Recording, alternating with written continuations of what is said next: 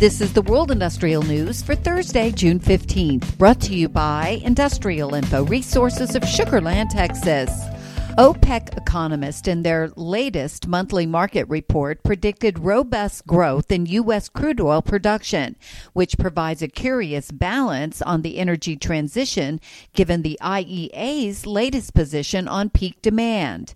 In a new report, the International Energy Agency sees global oil demand growth slowing markedly over the next few years, driven by oil prices, actions by governments around the world, and consumer behavioral changes.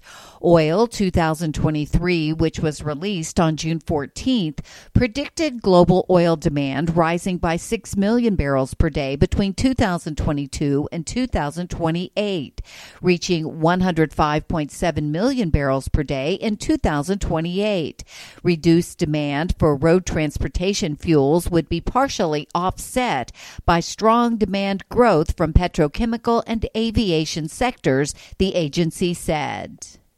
Shell plc plans to boost its production of natural gas and maintain its production of crude oil while reducing its 2024-2025 capital expenditures to between $22 billion and $25 billion each year, which would be down from 2023's expected $23 billion to $27 billion. But the Wall Street Journal reported Shell also is performing a review of its chemicals business, which took a $1.4 billion adjusted loss in 2022.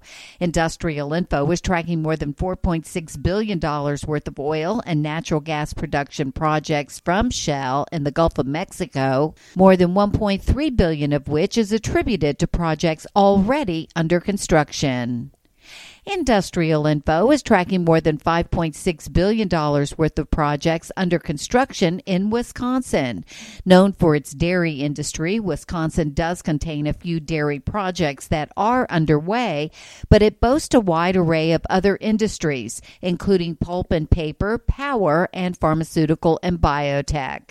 And Rio Tinto plc said this week it will invest $1.1 billion to expand an aluminum smelter at its Jonquière site in Quebec, Canada. But Industrial Info is tracking a lot more projects by the global miner and metals producer, ranging from massive copper mines to lithium processing plants. For details on these and other breaking news, read the full stories at www.industrialinfo.com.